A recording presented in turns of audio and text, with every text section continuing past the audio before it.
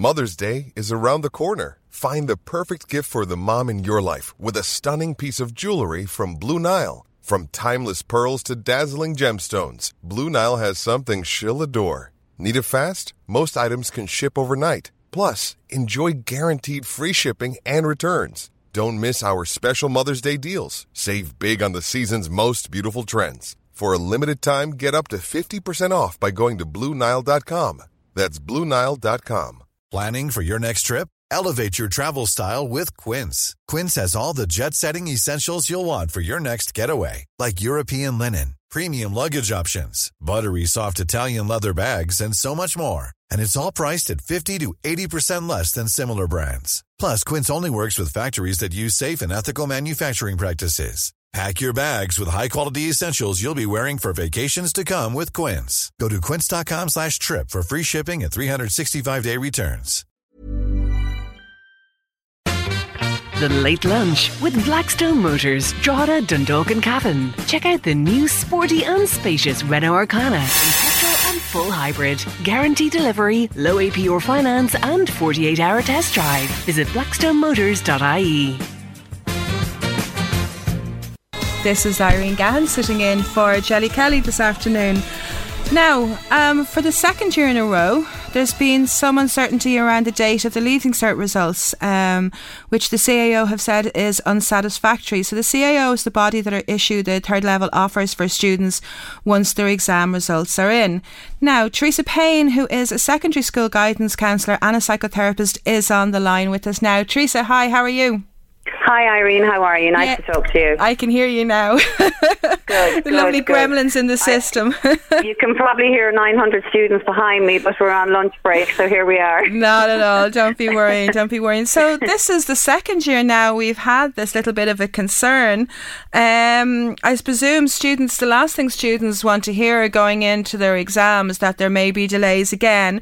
But the CA offers will get released after the exam results come out. So from a career guidance perspective, what should students be aware of? What should they be kind of, once the exams, you get the exam results done, you get the results, what's the next step? Yeah, absolutely, Irene. Look, I know this happened last year, and again now this year, obviously, the second exams are there for COVID and for bereavement, so that's super that they are offering that. Absolutely. We don't know anything yet. The CAO, the SEC, they have no dates as yet, and as soon as they have, those dates will come out and they will be given to students. The CAO will publish them as soon as they get those dates. So students will know as soon as we know. Yeah. For now, it's just speculation. Yeah. But anyway, in the meantime, students who've applied to CAO have just received their statement of application, or should be receiving it if they haven't received the date. And it's up to them to go onto their CAO, onto their own login, and confirm that everything is correct, that they have in there, all their personal details and their courses or whatever, make sure it's all correct. Yeah. So that's what they should be doing now. And as you know, their Change of Mind facility has opened, and it will remain open until the 1st of July for free, apart from restricted courses, which you can't apply for now. So again, they have until the 1st of July to firm that up. Before they get their results as well, anyone who has applied to Dare and Hear should get notification of whether they are eligible or not by, I think the date is 28th of June this year. And again, they can go online onto their CAO and they'll find out whether they're eligible or not. They'll get an email too. Yeah. If they're ineligible and they want to appeal it, they would need to do that as soon as they get their decision, because they only have up until, I think it's the 4th of July to appeal. So if any student needs to appeal Dare or Hear, get straight back onto their school and onto their guidance counsellor, and they will help them with that. Yeah, and that's one of the things I was going to say. I don't think a lot of students realise that just because the exams are done, or you're heading into the exams, or you're getting through the exams, the career guidance counsellor in the school is there from you, literally from not just once the exams are done and finished. Like, the career guidance is there to help you with your results, your CAO. It's not just a kind of, okay, we're finished. I mean, I don't think a lot of students realise that you're the go-to, as it were, in a school when they get past that step. Yeah, absolutely. But not only are we the go-tos, I mean, the deputies and the principals are there too, but absolutely. And you were saying, what do they do? So when they get their results, They go through their online portal, so this is the new way of doing it now, into the online portal, look at their results, or they can pick them up in school. If they're not happy with them and they want to view some of their scripts, they also apply to do that on the online portal. And then they'll be given a date that they can come into school to have a look at their script, with either a teacher, preferably, or a parent can come in with them.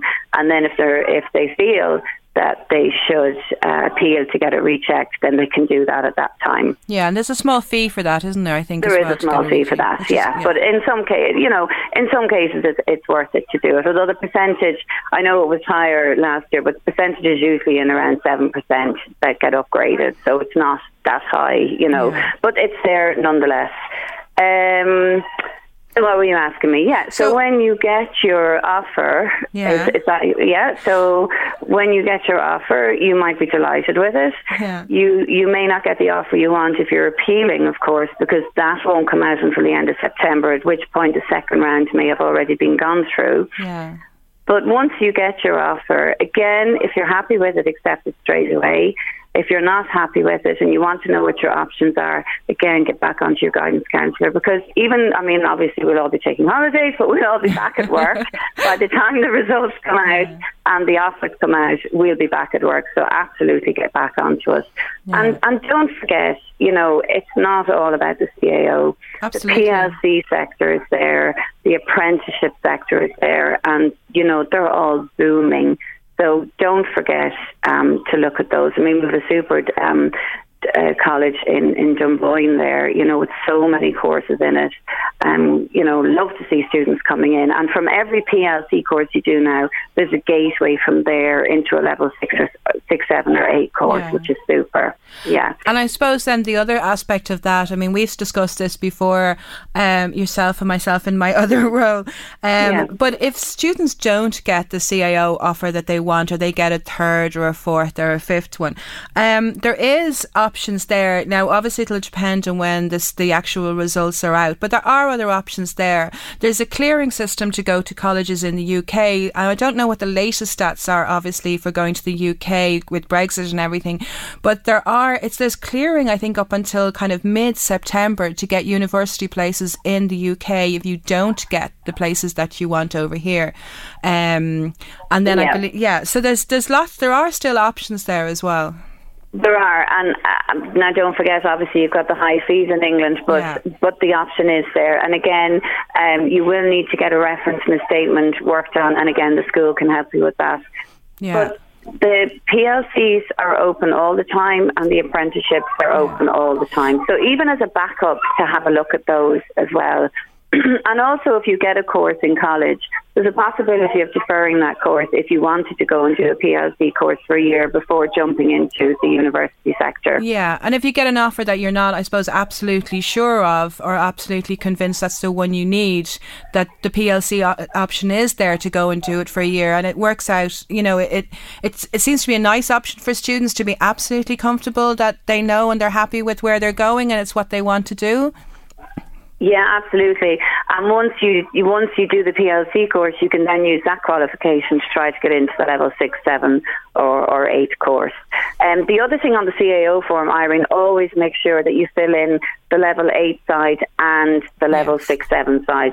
Some students forget that they have two options and they just go for level 8. And often the level 6 and 7 course will move up into the level 8 anyway, so you'll get there one way or the other. Yeah, and I think one of the things from my experience, and I was going to suggest to mention it there, because the CAO may, depending on where it's released, any students heading to Europe, there's very tight deadlines in Europe. So if you've been applied and you've been accepted based on results for Europe, you have to, if it's a case that it's outside the CAO, you need to get on to your career guidance teacher or whoever you've applied through, because I know there's cut-offs, very, very early cut-offs for anyone going off to Europe as well. Yeah, and that's something to look out for, and hopefully that won't happen. But if it does, again, the website I always use, I said this to you before, Irene, is UNICAS. EUNICAS. Guy Flouch there is super. He deals with an awful lot of students who are going to Europe. to courses taught through English, so he's my go-to. Yeah. So if you have any questions around dates or anything, I would suggest emailing him for that. You'll find him online. Teresa, that's absolutely wonderful. There's an awful lot to still be done. So students thinking they're heading off on their holiday, there's an awful lot still to do. Don't be relying on the mammy to look up your courses and your CAO and get that all done. Teresa, Absolutely. if anyone wants to get in contact with you, I think you're at tpaynechoices@gmail.com. Yeah, I am indeed, yeah. TPAYNE choices@gmail.com. Teresa, thank you so much for being with us. I know we could probably keep talking on this subject, but thank you so much for this afternoon. Not at all, Aaron. You're very welcome. Take care. Bye. Bye now. Bye-bye. The Late Lunch with Blackstone Motors, Drogheda, Dundalk and Cavan. The all-new Dacia Jogger has arrived. Ireland's most affordable full-size 7-seater family car. With 3 full rows of seating and with extendable 2,000-litre storage. The spacious Jogger has all the space you need. Book your test drive now. Visit blackstonemotors.ie. Welcome back. An appeal has been made to help an 86-year-old grandmother who lost everything in a fire in her house last Thursday. And her granddaughter Adele is on the line. Adele, how are you? Hi Irene, how are you? Not too bad. How's your grandmother? She's doing okay. She's obviously in shock, but she is very upset this morning. I think it's only hitting her now. Yeah, she must have been devastated. All of her treasured memories and everything in the house are all gone. And so what exactly happened? So Granny was snoozing on the couch in her armchair in the sitting room, and when she woke up, she actually heard the smoke alarm, thankfully, and when she woke up, she seen loads of black smoke, thick black smoke. Now there's still an investigation going, but she was saying that it looked like it was coming from the corner of the room, like where the radio was. Oh, wow. So then she went out to the hallway, and she's a quick thinker, so she is. So she was nervous to open the door because in case it was an electrical fire, of course. So she shimmied her way out through the door and then closed the door behind her, the front door behind her. She went out to the road then and flagged down a Thornton skip lorry, and the driver had stopped, and he, lucky enough, he had a fire extinguisher in his truck, and he tried his very best to put out the fire. He banged down the door again, and he put out the fire in the hall, and the neighbours called the fire brigade as well. But by the time when the fire brigade was there, it was very much gone. It was so much gone. She's very lucky she had her smoke alarm. It's so important. Yeah, so important. And that's what the firefighters were saying, like, that's what everybody should be checking them, because that's the only thing that literally saved her life. You know? Yeah. And whereabouts does your grandmother live? So she lives in Mulhuzzy, right across the school, national school in Mulhuzzy. And so I suppose the big question from us is basically what can we do? What is the plan? What's the appeal? How can people help her? Because obviously, if she's lost everything and she's lost so much, you're setting up an appeal, I think, to help her to try and replace some things, because she must have lost everything. I mean, at that point. Yes, so everything. It was only the clothes on her back, unfortunately, that she has. So she, all our grandchildren pulled together, and we have set up a GoFundMe. So people can log on there for donations, and it's called Please Help Kathleen Weldon Rebuild Her Life. Oh, that's so sweet. It's such a nice thing to do for her. So you were saying you would really, really like to thank a few people for looking after your grandmother. Yes, I'd like to thank the skip man that helped Granny, and the community has been absolutely amazing. We can't thank everyone enough for what they've been doing the last week. Also, Blanchardstown Hospital, because Granny had to go into hospital that night for smoke inhalation. Yeah. And the ambulance service has been amazing as well, and the firefighters from Ashburn, Maynooth and Trim as well. Yeah, has been amazing. It sounds like a lot of people are. There's a bit of support. There's support around her anyway to kind of help her and look after her. If anyone wants to help Adele's grandmother, Kathleen Weldon, they can go to GoFundMe.com, and then it's Please Help Kathleen Weldon Rebuild Her Life is the website to basically offer any support that they can. Adele, thank you so much. I really hope your grandmother is doing well. Thank you so much, Irene. You're very welcome. Take care. That's delicious. Thanks. No problem. The Late Lunch with Blackstone Motors, Drogheda, Dundalk and Cavan. With rising fuel costs, there's never been a better time to own the fully electric Renault Zoe and save thousands. New and nearly new options available. Visit blackstonemotors.ie. Now, welcome back. I'm of that age that I grew up with NASA and shuttle launches and space. It was a big thing when we were in school. I'm not so much sure it is as much anymore, but the next person on the line may be able to help us get our kids excited about space and stars and planets. David Moore from Astronomy Ireland is on the line with us. Hi, David. How are you? Very well, thank you. Welcome to the show. So, how do we get our kids interested and excited about the stars? Well, I think everybody has to agree that the long-term future of the human race lies in space. We're now seeing even private individuals, admittedly of great wealth, having regular access to space. So there are government programs to get people into space for very good reason. There's a lot of ways of making money and indeed improving the human condition for going into space. Now there's even space tourists, and that price is expected to drop.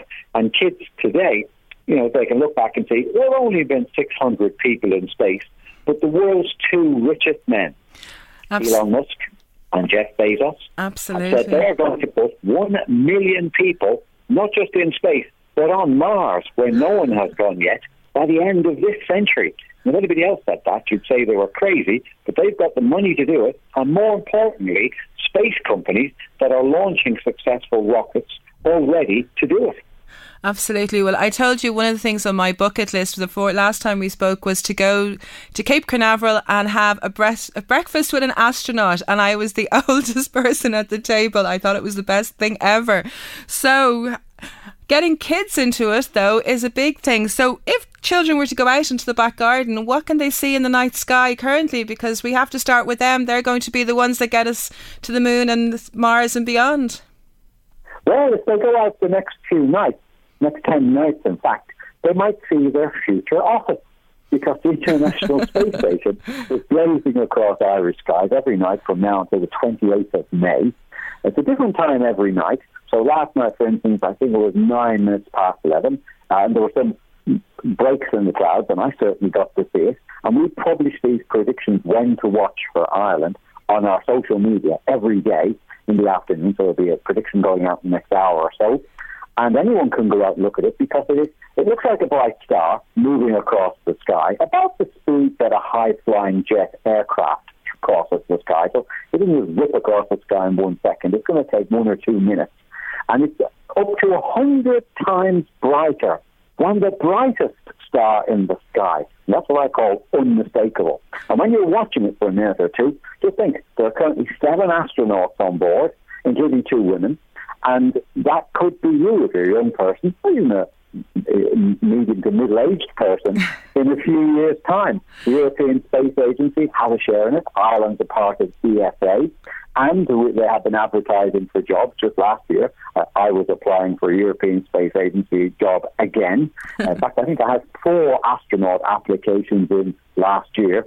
So the jobs are coming up, and we'd encourage young people with interest in science in general, space in particular, to follow Astronomy Ireland, because when any of those jobs come up, we immediately announce them on our social media. We still want the first astronaut born on Irish soil to go into space. I mean, a few will have Irish passports and Irish citizenship, but we want a purebred, if you like, Irish astronaut. So that's what I'd say to kids to get them inspired. And parents listening, if your kid expresses any interest in space, they'll have to go to college to get a degree in some form of science or technology. And there are copious jobs, the best paid jobs in Ireland in that area if they don't end up as an astronaut, because we've got all these tech companies, internet companies, pharmaceutical companies, chip manufacturing companies. They are screaming out for science graduates. And Ireland's economy is something like 60% of our GDP is based on science and technology now. It wasn't like that when I was a kid graduating from college. And so, just to put that in context, some people, older people, remember the Celtic Tiger 20 years ago when it started to roar, and 20% of our economy was the building boom back then. Science is 3 times bigger than the Celtic Tiger construction industry ever was today, and that's going to continue into the future. Absolutely. Well, if I was 25 years younger and coming out with my chemistry and physics degree, it's certainly something I would apply for. That would be kind of cool to do. And we had an event there at the weekend. Was it Red Moon? It was the sun. It was an eclipse. We had the first total eclipse of the moon in 3 years, and there won't be another total eclipse of the moon visible from Ireland for another 3 years. Now, there will be other eclipses, partial ones, and indeed an eclipse of the sun coming up in October. And we're trying to get everybody out to watch at dawn, 3 a.m. to about 5:30 a.m. on Monday morning. And if they tried that, like me, they were probably greeted by rain. But it looks like some southern parts of the country might have a few breaks. To date, we've had no Irish person who has seen it, but we're doing a big report for Astronomy Ireland magazine using some of the best eclipse pictures from around the world. And if we do get an Irish one, that'll certainly be going in, because it is Astronomy Ireland magazine. There are plenty of other international ones, but ours is the homegrown one. We hope people will sign up to get the magazine. It's produced by volunteers, so it's about half the price of all the commercial international ones, and better. Yeah, and you run lots of events as well for various levels, like public talks, which could go quite academic. But then you also do like beginners courses and evening courses, don't you? For anyone who wants to is interested in astronomy and would like to get involved with Astronomy Ireland. You guys run courses and public talks. Absolutely. And even our monthly public talks are not academic. Astronomy is very much for people who are not interested in astronomy. If you're interested in astronomy, you're going to join Astronomy Ireland. Yeah. It's already the world's most popular astronomy club. So what we're always trying to do is get new people interested, because they're missing out. So we had a public lecture last Monday, and we asked an expert, admittedly a professor from the Space Centre in England, to talk about what has space ever done for us. And he told us all about all the missions that are coming up and how our everyday lives are affected by space. And we always brief them to talk to people who have no scientific training, kids and families. There'll be another talk coming up, very interesting one, by the guy who killed the planet Pluto. At least that's what he said in his book, Professor Mike Brown. That should be fascinating. June the 13th, if I remember correctly. Details are on our website, astronomy.ie. Hopefully everyone will tune into that. And then other events like the big barbecue that's coming up in August, where we hope to have an astronaut give the main talk at that event. It's Ireland's biggest annual star party, and it's the 30th anniversary this year. So the monthly meetings, that big barbecue, lots of other events going on as well. A sun show coming up in June. And just keep following us on social media. That's free. And we'll keep you informed of all the events coming up around the country. And do sign up for the magazine. It's only about €1 a week. Now, who can't afford €1 a week? And we'll keep you informed of Irish astronomy in particular and international astronomy for sure. And one of our listeners has just texted in to say, if I want to get my child a telescope, what is the best starter telescope to get? Is there a particular one to get? Yeah, there's 2 things I can say immediately. I just remember you asked me about the evening classes. Yes, they start in October, but you can enrol now. Just go to astronomy.ie and you'll see that. For telescopes, there is a web page on astronomy.ie giving people initial advice on the kind of telescopes to look out for. First thing is, telescopes are not rated by their magnification. That's a common misconception. You can change the magnification on the telescope, anything from 0 to millions if you want. Zero won't work great, millions won't work great, but somewhere in between, you'll get a good view. The most important thing is the diameter. The wider a telescope is, the more light it collects, the brighter you'll see things, and the more detail you'll see. And there are two different types, mirror ones and lens ones, and the webpage goes into that a bit. And the great thing is, because we're an astronomy club, we have volunteers who, if you're confused still after reading that webpage, they will ring you up and do a one-on-one conversation. Because some people want to use the telescope for photography, some just want to have a casual look at the moon, and some people want to see really distant objects like galaxies and star clusters. So there's a lot you can do with the telescope, and we can help you. And then make sure you get them a subscription to the magazine, because all they'll do is look at the moon for the first few nights and then put the telescope in the attic for the rest of their life. And they'll miss eclipses that are coming, comets that are coming, the moon passing near planets. When the planets are on view, how to see them best. And again, €1 a week is all it's going to cost. You might spend £100 on a telescope. The magazine will be a much better investment. And dare I say it, any meteors that might be coming our way that we kind of need to need to be aware of as well, I presume. Absolutely. Big meteor shower in August, another big one coming in December. Some people might have heard of one coming up, a very short-lived one at the end of May. We don't think that'll be visible from Ireland, but our friends in other countries around the world might see it, so we're going to be following that story very closely in particular. I suppose that's the one thing that the weather's always going to be against us in Ireland in some cases. That's to go outside and see some of these fabulous events that are happening. David, I really appreciate you being on the show as a self-confessed X-Files fanatic. I leave the last word with you. Are we really alone? Is there someone out there? It's a tough question. In fact, we have 3 one-hour shows coming up about life in the universe on RTE. Hasn't been announced on the transmitters. It's been recorded. It's in the can. I'm linking all the shows together. So again, watch our social media, because the truth is out there, and hopefully it'll come from Astronomy Ireland. David, thank you so much to bring with us this afternoon. Really appreciate it. David Moore, Astronomy Ireland. Take care. Bye-bye. The Late Lunch with Blackstone Motors, Drogheda, Dundalk and Cavan. With rising fuel costs, there's never been a better time to own the fully electric Renault Zoe and save thousands. New and nearly new options available. Visit blackstonemotors.ie. Now on the line we have an Irish athlete that has run a gruelling 89 hours in an ultra race in Germany, covering an incredible 596 kilometres, which is about the same as 14 marathons. Keith, you must be exhausted, because I'm exhausted just reading and thinking about it.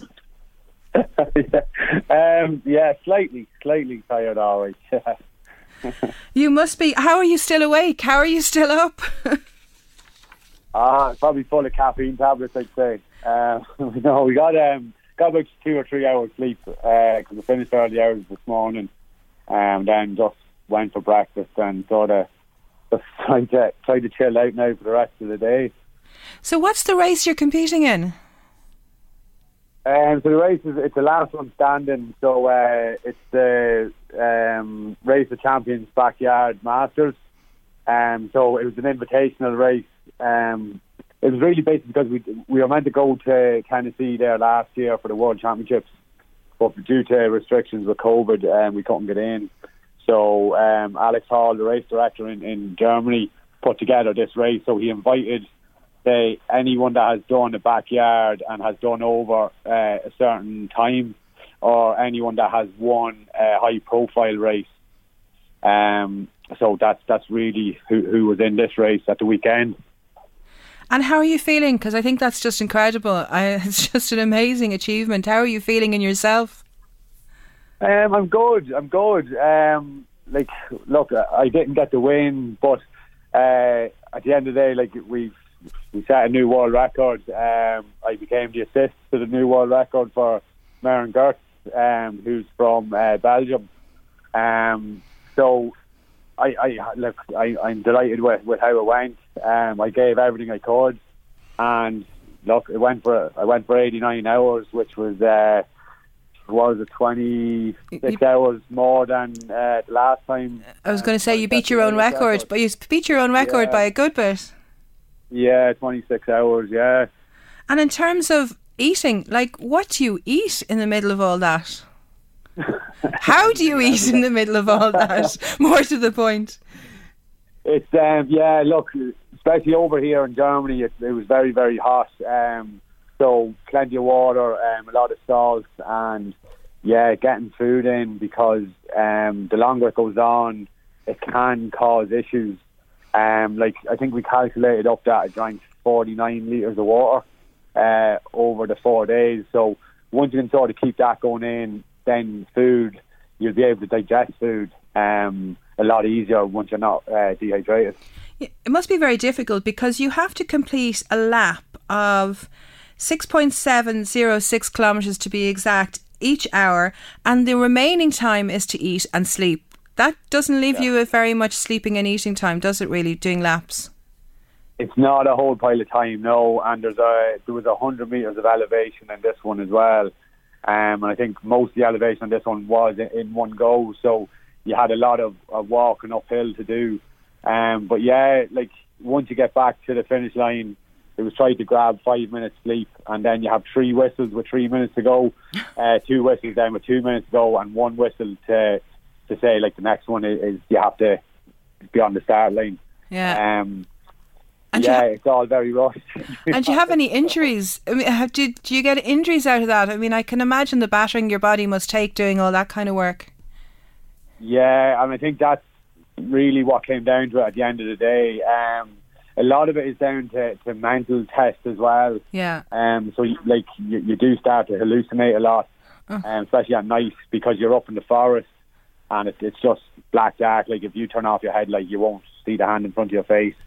And I think it was on the second last lap, or the last lap that I done, I sort of just remember waking up and sort of talking, but turned around, there was no one there beside me. So you don't get freaked out. You just sort of know that you've sort of dozed off when you've been walking. So you just have to recognise that and try and sort it out when you get back to the finish line again, because you can't keep doing that hour after hour. Otherwise, like, you just become like a health hazard yourself. Yeah. You can fall over, trip over something. Completely understandable, completely. And Sammy is also on the line. Sammy, you're in charge of Keith's Irish backyard team. What have you got to say about Keith? It sounds incredible. No, he's done a brilliant job. We're all proud of him. I mean, I think half of Ireland and the UK was watching the update. He's done us proud. We thought there was something wrong on that lap he was talking about, because that was the slowest one of the race. I think it was 47 minutes. That's right, yeah. That's right. Fast. It sounds like an awful lot of work. The fastest lap of the Belgium runner. And in terms of looking after Keith, obviously you're looking after everybody, but what kind of things do you have to do in the background to make sure Keith stays healthy, and obviously his head stays in the right space? We just organised the team for the championship race. We set the courses up. We don't take that part. Keith has his own crew for that. Each runner has their own specialised people to help. We just are in charge of putting the team together to take on the rest of the world. Wow. But to be honest with you as well, I think you need to, because like, there's an awful lot of trust that goes into someone that's crewing for you, because like they're like essential to how well you're going to do. Yeah, absolutely. Because they're the ones there that look after you when you get in. They're ready just to go, to give you food, to change your socks, change your runners. Like, if you've taken off someone's runners after 40 hours of running, like, that's like, it's ridiculous. Like, so. And what's next? I'm afraid to even ask what's next. Well, obviously we have the European Championships with Atlas Running now in June. It's the 24-hour national championships. And where's that being held? That's in Victoria Park in Belfast. Okay. So that's for me, and hopefully then in October we have the World Satellite Backyard Championships as well, and that's qualifiers then to go to the World Championships in Tennessee for next year. Wow, so you'll have a lot of training and everything in between all that. Well, look, you know what, best of luck. Congratulations on the upcoming races. Congratulations. I tell you, I don't think there'd be very few people would take on those kind of challenges, so I'm incredibly impressed We have a song dedicated to you, which I think you'll enjoy. So it's Bruce Springsteen, Born to Run. Sammy and Keith, thank you so much for joining us this afternoon. Thank you very much. Take care, gentlemen. The Late Lunch with Blackstone Motors, Drogheda, Dundalk and Cavan. Talk to our van specialist Danny about the new Renault Traffic and Master range. Visit blackstonemotors.ie to see our massive range of light commercials with same-day business finance. Now, welcome back. This subject is particularly close to my own heart, as it were. The majority of children who get diagnosed in primary school with a specific learning difficulty, such as dyslexia, but what happens when they're missed? What happens when they don't get those assessments in primary school? Now, I know the system has changed over the last few years, but there are an awful lot of students that are going through secondary school that haven't been assessed. And on the line now is Rosie Bissett, who's the Chief Executive Officer of the Dyslexia Association of Ireland. Rosie, good afternoon. Afternoon, Irene. Many of our young people in secondary school are getting missed. Why do you think this is? Yeah, unfortunately, still there's too many children, I think, getting to that stage without getting their needs properly identified. I would say certainly we're getting better at catching it, without a doubt. I mean, if I look back over my years working in the area, certainly it's I think our awareness of dyslexia and identification rates are certainly improving, but kids are still slipping through the net for a variety of reasons. I suppose some of that is and parents in particular will be aware of this, schools get very limited access to assessment, and unfortunately then the assessments are, I suppose, naturally enough targeted to the children with the most severe degree of need, which is fair enough also, but it does mean then that kids with maybe more mild or moderate difficulties slip through. Undoubtedly, another factor is the training that teachers have had on dyslexia and indeed many other learning difficulties is very hit and miss. Some of them have had very little, and therefore their awareness and I suppose their full understanding of how it presents and how it impacts on students isn't always as good as you would like it to be. So it does mean then that they're not necessarily spotting the signs. I think particularly when children maybe are quieter sometimes as well, they're more likely to get picked out, because if they're quiet, head down back of the classroom, they're seen to maybe just be underachieving, but they're not viewed as having a problem necessarily, as opposed to maybe a child who's acting out or having more behavioural or challenges, we'll say, like that. Yeah, absolutely. And they reckon that 10%, I mean, the original statistics, I suppose, maybe 5 or 10 years ago, was that there was 10% of children in a classroom would have a specific learning difficulty. So we're talking about a class of 30, you might have 3. But I think the most recent academic is saying it's nearer to double that. It's nearer to 20%, because half of those may not actually even be diagnosed. Yeah, well, now I suppose there's a bit of contention around the incidence rates like that. To be honest, it's only really in America and places like that they would talk about up to 1 in 5, and it's more so to do with where do you kind of draw the line as to what's a slight literacy difficulty and what's dyslexia, you know. Yeah. But certainly, I mean, it's a minimum 10% and possibly more. And then also, obviously, dyslexia is certainly the most common specific learning difficulty, the most high incidence one, as they would say in the department. But there are also lots of others that can sometimes coexist with dyslexia or be there separately, things like dyspraxia, attention deficit and things like that as well. So it is very common. It is going to be at least 3 children in a classroom, and in a way, if you're not seeing those kind of levels, that's unusual, but obviously sometimes there will be more than that as well. Yeah, and as you said earlier, I thought that was quite interesting, and very often not the child that's missed is the child that's very quiet, doesn't cause any issues, sits in the corner, and quite often are not would be described maybe as lazy or a daydreamer or watches out the window or, you know, just doesn't cause any grief. So, you know, we're not going to, there's no intervention suddenly jumped in, as it were. But parents, I think, parents will recognise it. Yeah, absolutely. And look, we would always say to parents, you know, parents know their child the best, okay? Because, you know, you can see 100% where they're at, what they're good at, what they're struggling with, okay? You're looking at your child's individual work.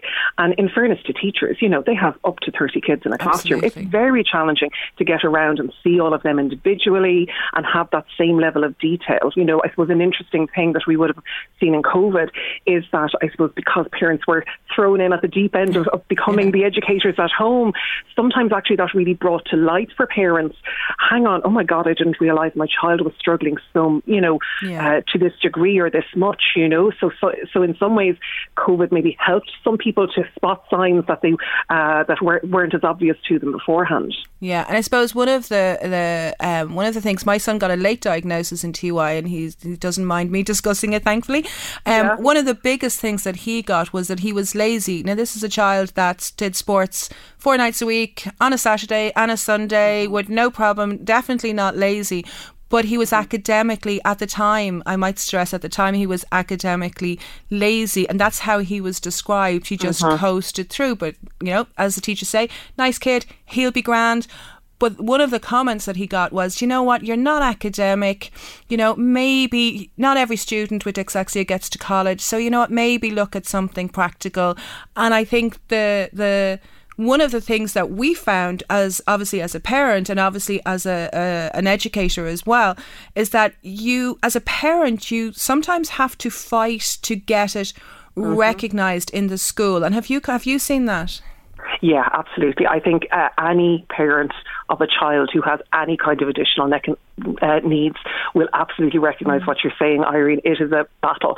Do you know what I mean? Whether your child has dyslexia or autism or whatever, you often you're your child's best advocate. You understand your child's profile, and often you are the one who is trying to educate the teachers and educate the schools. And sometimes it is about quashing the schools or teachers' misconceptions about a child. That term of lazy is such a trigger, okay? And it is something that so many dyslexics have heard or have had thrown at them. And in reality, it's almost the flip of that, because, and as you'll know from yourself, for kids with dyslexia, they often have to work so much harder to produce the same kind of level of work. So let's say, for example, with homework, the kid with dyslexia could have spent 2 or 3 times as long, and parents, you're pulling their hair out trying to get homework done at home, and yet when it goes into school the next day, it's covered in red pen, and teacher is just spotting all the negatives, and the child, and again, it's described as lazy. Did you not spend, did you do this in 5 minutes? And that really can be soul destroying for a child, so it's really important to, I suppose, to break that conception of connection between literacy and intelligence. Absolutely. Research has shown this for so long. Dyslexia is not related to intelligence. How well you can read and spell is not necessarily related to intelligence, and we need to stop making assumptions about children's ability and their potential, and even what career or college path, etc., we see for them based on how well they can read and spell. And it's looking at where are their strengths, what is their potential, and what accommodations can we put in place, be it with exam accommodations, the DARE alternative or entry route, making sure we're picking subjects that tap into their strengths, as much as possible, to give these kids the best opportunity to achieve their potential. No, I'd completely agree. And there's an awful lot of, as you say, the intelligence isn't in question. So there are, though, as parents, parents do need to advocate, and I would be, I would be on the receiving end listening to parents, and I've had parents crying on the phone, their tears, and they just, the frustration levels of, my child spent all this time doing their homework, 3 times much as anyone else. They might spend 4 or 5 hours. As you say, they go in and their mental health and their anxiety levels for the child are destroyed. So as a result, the child even withdraws even further. And it's a vicious cycle, as you say. It absolutely can be a vicious cycle, and that's where, look, ideally you want everyone to be on the same game and same team, and everyone working together, parents and teachers, and that the child is getting consistent messages, and also it's seeing dyslexia beyond just literacy. And I suppose that's the challenge with, particularly in relation to the issue of the need for more teacher training on it. Sometimes, people can think, oh, it's just a reading and spelling problem, or they're going to the learning support teacher, therefore tick, that's their dyslexia being dealt with. It's looking at, no, this child is in within the classroom, the mainstream classroom, or with their various subject teachers in second level the vast majority of the time. And every teacher, every adult working, engaging with that young person has a responsibility, both in terms of educationally, but also thinking about the mental health impact for them, you know. I mean, look, that thing of parents on the phone crying, unfortunately, that's something that we, you know, experience all too often as well on our helpline. And sometimes it's things like little throwaway remarks that just, you know, like the, God, did you even bother trying on this at all? Or, you know, well, I'm not going to bother asking you to read out loud in class because we'll be here all day, you know, you read so slow or whatever. Throwaway remarks like that can absolutely just take the legs out from under someone and undo months and years of trying to build up a young person's confidence in themselves. It's soul destroying for children. It's soul destroying for children, and I hear it all the time. And it's soul destroying for children who are trying their absolute best all the time. But at the Dyslexia Association of Ireland, you run training courses, don't you, for parents and seminars for parents? We do. So we run a whole range of different training options. I suppose one of them is for parents, and I certainly I've seen it myself in so many occasions. I think one of the things for parents when their kid is first diagnosed is the absolute best thing a parent can do is start to educate themselves. I agree. Because they need to learn about dyslexia broadly, and then I suppose it's also about, you know, and you know this, Irene, having it within the family. It's also learning about, okay, but what does that mean for your own young person? Because dyslexia is what is known as, I suppose, a spectrum condition, in that it is very varied, you know, and in terms of exactly the profile of strengths and weaknesses, but also the degree to which it affects individuals varies a lot. So it's about, you know, learning about dyslexia broadly, but also then, I suppose, learning for your own child around their profile, and also not focusing only on where their challenges are. I think that's a really tricky one sometimes as well, particularly when, you know, for parents when it's newly diagnosed and your absolute instinct is, how do we solve the problem? How do we deal with the things that are a challenge? Rosie, I think what we'll do is we'll come back to that at another stage, because I think there's an awful lot more conversation there to be had. Rosie, thank you so much for joining us this afternoon. I really appreciate it. Definitely something to continue. The Late Lunch with Blackstone Motors, Drogheda, Dundalk and Cavan. Check out the new sporty and spacious Renault Arcana in petrol and full hybrid. Guarantee delivery, low APR finance and 48-hour test drive. Visit blackstonemotors.ie. Now this afternoon's the Late Lunch competition for this week is from Carlingford Lough Cruises, who have a range of 2-hour evening cruises on Carlingford Lough every weekend right the way through the summer, starting this Saturday the 21st of May. So we have tickets to give away to a lucky winner who may enjoy Sunset Cruises, Lough and Lighthouse Cruise, Jazz, Blues and Cayley Cruises, and all the cruises offer a range of food and drink on board. So to celebrate the reopening of the Carlingford Lough Ferry full-time car schedule service, plus the launch of their new summer passenger cruise, we have tickets to give away. So what do you have to do? Text or WhatsApp Carlingford and your name and your location to 086 1800 658 to win the prize, and we will pick it out after the news at 3 today. Winners can choose their dates from any schedule, from the schedule online, and they can find more information on carlingfordloughcruises.com. So best of luck with the entries. Text in to 086 1800 658. And next up, bringing us into the news, Tina Turner, the best. The Late Lunch with Blackstone Motors, Drogheda, Dundalk and Cavan. Talk to our van specialist Danny about the new Renault Traffic and Master range. Visit blackstonemotors.ie to see our massive range of light commercials with same-day business finance. Now, County Meath Chamber is holding a Meath Business Owners Networking session in the Blackwater Suite at the Headford Golf Club this Friday at 10 a.m. The session will last an hour and it's open to all Meath business owners, and you can register online at countymeathchamber.ie/events. Also, the Navins Women Shed will open their new venue at the Claremont Stadium on Monday, the 23rd of May at 8:30, and all are welcome. Now our competition all this week was to win a prize from the Carlingford Lough Cruises company, and we have a winner. It is definitely a very, very popular competition. So the winner is Joanne Kelly from Dunleer. Congratulations, you win our prizes today. And if you want to check out the schedule, it's carlingfordlochcruises.com. Now, a little bit of Aslan. The Late Lunch with Blackstone Motors, Drogheda, Dundalk and Cavan. Test drive the new Renault Arcana or the fully electric Zoe. Guaranteed delivery, low APR finance and 48-hour test drive. Visit blackstonemotors.ie.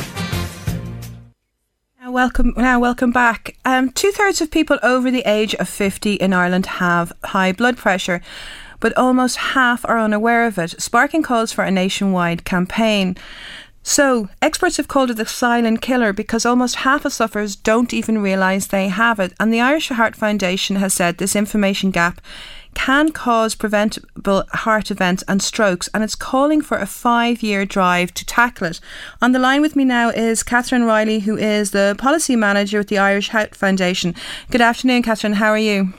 Good afternoon. Thank you so much for having me on this afternoon. No, thanks for joining us. So, this is pretty significant. Yeah, it really is. As you mentioned, hypertension often goes unnoticed, but it is one of the leading modifiable risk factors for cardiovascular disease and premature death and disease worldwide. And not only is it a risk factor for stroke and heart disease, but a number of other conditions are affected as a result, including diabetes, Alzheimer's disease, vascular dementia, kidney diseases. So lack of awareness around this really can have very striking health and economic consequences. And that's why the Irish Heart Foundation has been calling since last year, and again we've reaffirmed it for European Stroke Awareness Day and World Hypertension Awareness Day yesterday, for a 5-year awareness and behaviour change campaign, so that we can improve quality of life, reduce that disability and mortality due to hypertension, and reduce the burden of cost to the health service. Yeah, now a lot of people probably wouldn't even be aware that, getting your blood pressure checked on a regular basis is something that they really need to do. So I think it's very good campaign awareness that's out there and getting it checked. Where do they have to go? Do they go to their doctors? I think some pharmacists check blood pressure as well, I believe. Yes, it is. So we would recommend that you will go to your doctor, or to try to get your blood pressure checked regularly and ask what your reading is. You would go to your GP, but as you mentioned, many pharmacies are now offering blood pressure checks, and some can do 24-hour blood pressure monitoring. The problem is that in Ireland, currently only patients who hold a medical or a GP visit card can receive checkups for hypertension without charges, and there's no plans at present to introduce free checkups to the general population, and that's something that is particularly concerning for us. Because and there has been no government programme on the topic in recent years, and because it doesn't cause symptoms, it has often been overlooked. And because, as we mentioned, it is a silent killer, that's why we want to create that awareness and create behaviour changes, get better management in society of it to reduce the risks. And if we look to Canada, for example, they've been extremely successful in a detection and treatment programme. So we would like in the future to work towards a system like that. But it is really important that we start now with that awareness and behaviour change campaign, and as well as that we can build up better data around the statistics of prevalence in the community, because the figures that you mentioned at the start of the piece, that data is already 10 years old, and because we don't have that kind of regular monitoring, we don't have the data, and we know from just drawing on the 10-year-old data that we do have from TILDA and from Slán, the Slán survey, there could be a prevalence of nearly 1.4 million people over 45 with hypertension by 2026, and that's really striking. Yeah, and many of the strokes are preventable. They are actually preventable. What would be risk factors? What would be high risk factors for people other than high blood pressure? I mean, what would cause high blood pressure? Well, in terms of how to improve it, you have to, obviously there's things like aiming for a healthy weight, eat less salt and processed food, eat more fruit and veg, drink less alcohol, be more active, obviously avoid smoking. High cholesterol is another issue. these are things. It's looking at your behaviours as well, and looking at those other issues around your lifestyle, and it goes for many chronic diseases and non-communicable diseases. Whether it be diabetes, cancers, looking at some of those risk factors and trying to reduce those in your life. Yeah, and I mean, few Irish patients are routinely evaluated to determine the presence of hypertension. So, as you say, awareness is very, very low. So what do people do? Should just people go in and ask their GP to get checked up, or is that something that the GP will suggest to them? Or do people need to be proactive about it? I think that's why the Irish Heart Foundation are lobbying the government for this campaign. So we have it with a number of key health and non-government organisations to run this, because obviously GPs are overburdened currently, and pharmacists also. But it is really important that we do that, and there is a level of proactivity around it, because if we start to, get the greater awareness and greater public awareness, and try to motivate people to attend their GP and pharmacist for regular blood check, that then helps kind of deal with your prevalence and control of blood pressure. Then it deals with managing chronic disease and further issues like stroke and heart disease down the line. And again, the cost of hypertension related disease in Ireland could be as high as over €700 million, and that's really, really extensive. So while it is, while it could be a burden maybe at the beginning to try and, we don't want a massive influx of people to try to overburden the GP system, which we know is already overburdened. To yourself. Yeah. But it is important that we get awareness of it. And for example, we have a mobile health unit that goes out, does blood pressure checks. We have different programs in the community, and it's like Farmers of Heart that does checks at Mart, for example. But it's those community programs as well that are really important. But it is creating that awareness, and if people do feel unwell, or if they are concerned, particularly if there is a history of high blood pressure in their families, it is important to get checked, and particularly, as we mentioned, in the older, like from 45 years plus. Okay, Catherine, come here. Thank you so much for joining us this afternoon. That was Catherine Riley, Policy Manager with the Irish Heart Foundation. Appreciate it. Now, Eddie Caffrey is coming up on LMFM Drive. Thank you so much for listening to the show today, and we'll talk to you tomorrow. Take care.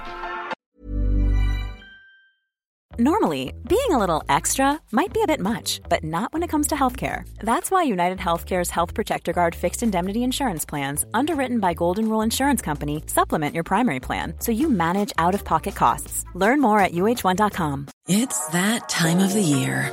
Your vacation is coming up. You can already hear the beach waves, feel the warm breeze, relax, and think about work. You really, really want it all to work out while you're away.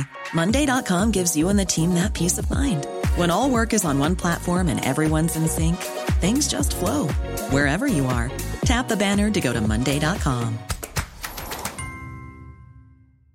Ready to pop the question? The jewelers at BlueNile.com have got sparkle down to a science with beautiful lab-grown diamonds worthy of your most brilliant moments. Their lab-grown diamonds are independently graded and guaranteed identical to natural diamonds, and they're ready to ship to your door. Go to BlueNile.com and use promo code LISTEN to get $50 off your purchase of $500 or more. That's code LISTEN at BlueNile.com for $50 off. BlueNile.com, code LISTEN.